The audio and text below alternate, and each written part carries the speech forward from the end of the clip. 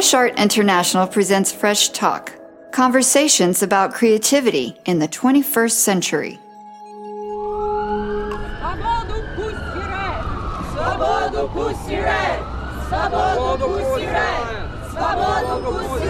Russia will be free. I'm Kathy Bird, Fresh Art producer.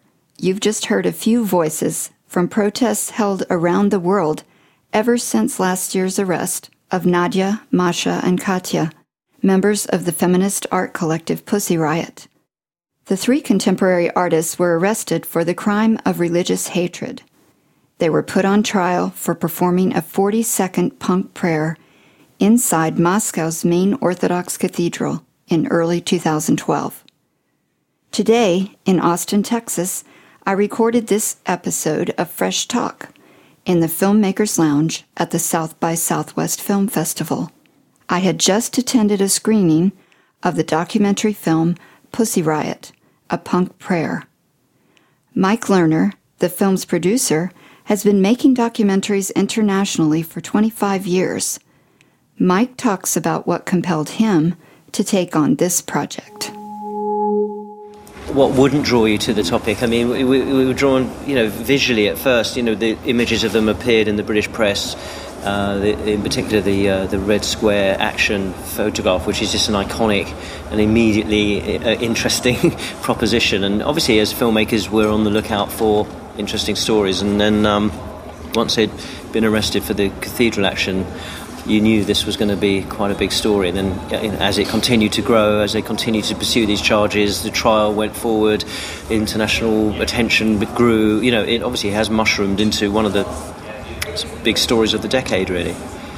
And apparently they're in the running for Nobel Peace Prize, apparently. Oh, really? Yeah, they're one of the 250 shortlisted people for Nobel Peace Prize, so we'll see. This thing does continue to grow. That's extraordinary. Really, every month, really, somehow the story changes direction, and whether it's Masha and Nadia's appeals, or last week Miss Russia came out in support of them. As I say, not a week goes by when some element of the story doesn't develop. Mike Lerner's collaborator was Maxim Pozdorovkin. Maxim is a documentary filmmaker who grew up in Russia. He explains how the project resonates for him. Well, Mike and I were friends, and I grew up in Moscow, and so in a way, it's everything that I'm interested in and love was sort of in this story in terms of I used to play in punk rock bands, and I also in graduate school I worked on a lot of avant-garde Russian art and the sort of art movements that the Pussy Riot based themselves after and see themselves as continuing, so a lot of kind of performance art and Russian avant-garde art. So it started from there, and also just being at the trial and being really amazed by essentially how they handled themselves in this situation. I was so impressed with the seamless quality of the film. It was so intimate. How close were you to them? Did you ever have access to the three women?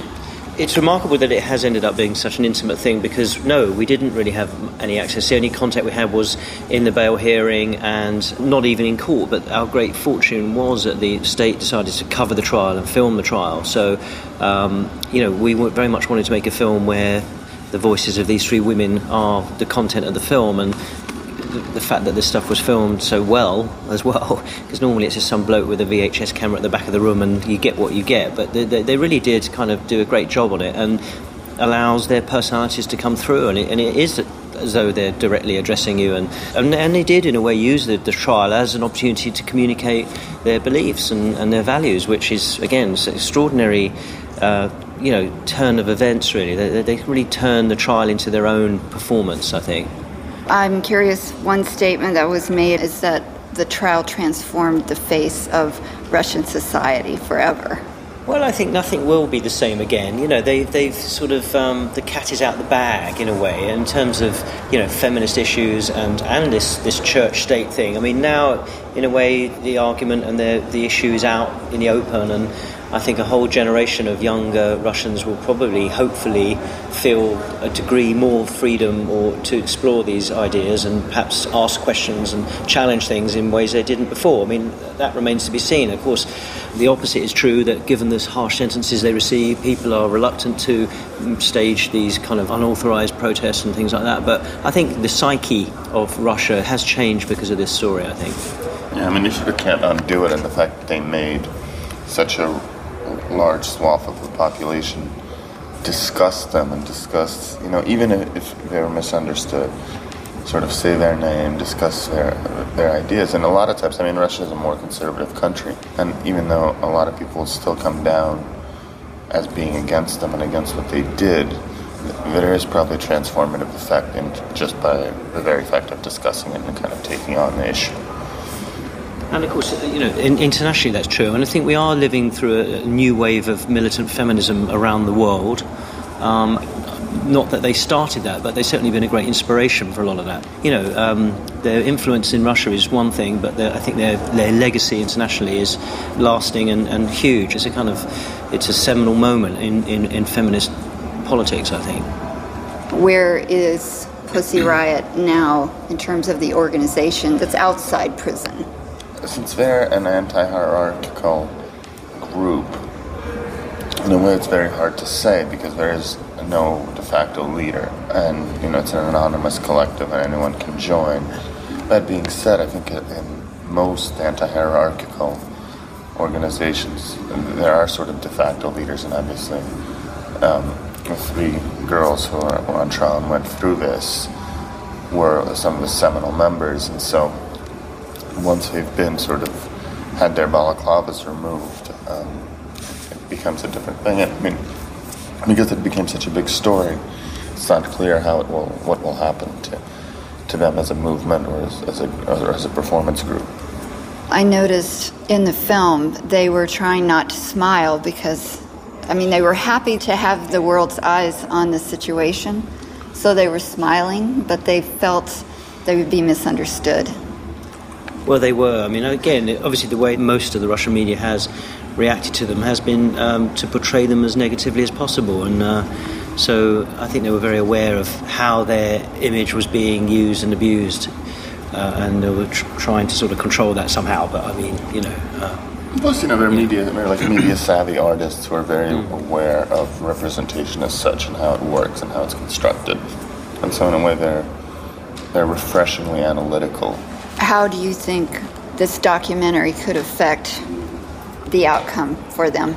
Not at all. I think the West likes to think that it's pricking the conscience of Russia, but I think the more it tries to do that, the more resistant it is to it. Our film, I think, would have no effect whatsoever. We are trying to get the film shown in Russia, and we'll see if that happens, what happens. But outside of that, I think is a large indifference to to what we've done, I think. I think we've got continuing the sort of letting their story be known in all its complexity and all these things, I think is positive. And it's a positive sort of continuation of the awareness that came with the story initially, with sort of international awareness. And so by deepening that story, I think it helps them and it helps get their actual message across in their actual politics. Because one of the things that happened is the story has been sort of misrepresented both in the West and in Russia. That here it was understood as a very sort of simplistic girls sing protest song and then they're arrested for a song. And it's obviously a lot more complex than that. The young women gave their performance art collective a name inspired by the Riot Girls, an underground feminist punk rock movement that originally started in the 1990s in Washington, D.C. and the Pacific Northwest. That is one of their many achievements, is completely kind of retooling the use of that word, and that is again a historic thing to achieve. It's incredible, really. It's not dissimilar from the reappropriation of the word queer in a way. Is that? Yeah. In a way, it is a more empowering sort of. They've empowered the word as well.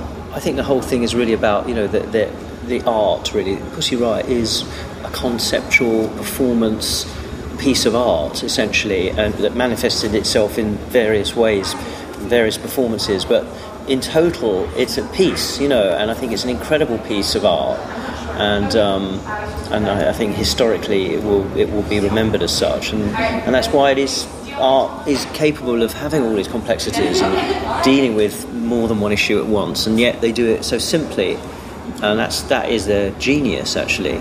And I think that's one of a lot of arguments about whether they are art, is that because they're sort of artists that take on the form of a band and adapt it for their performances, that's quite brainy, and it's hard to distinguish that from being a band in some ways, but they're not really musicians. They're not interested in touring or giving concerts or releasing records or doing anything else. For them it is these spontaneous performances done in this way.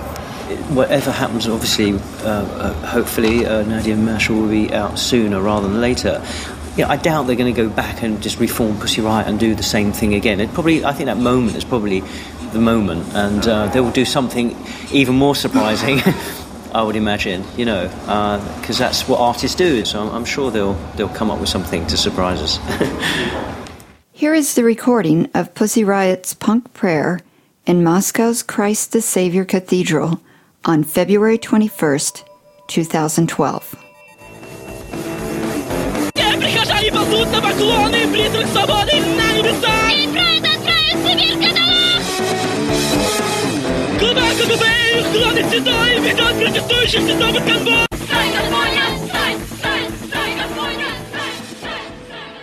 I'm Kathy Bird, and you've been listening to Fresh Talk Pussy Riot with filmmakers Mike Lerner and Maxim Pozorovkin.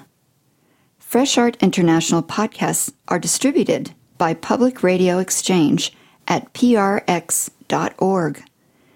The Free Pussy Riot movement has a Facebook page. We have one too, and I tweet at FreshArtINTL. Find out more about us on FreshArtInternational.com.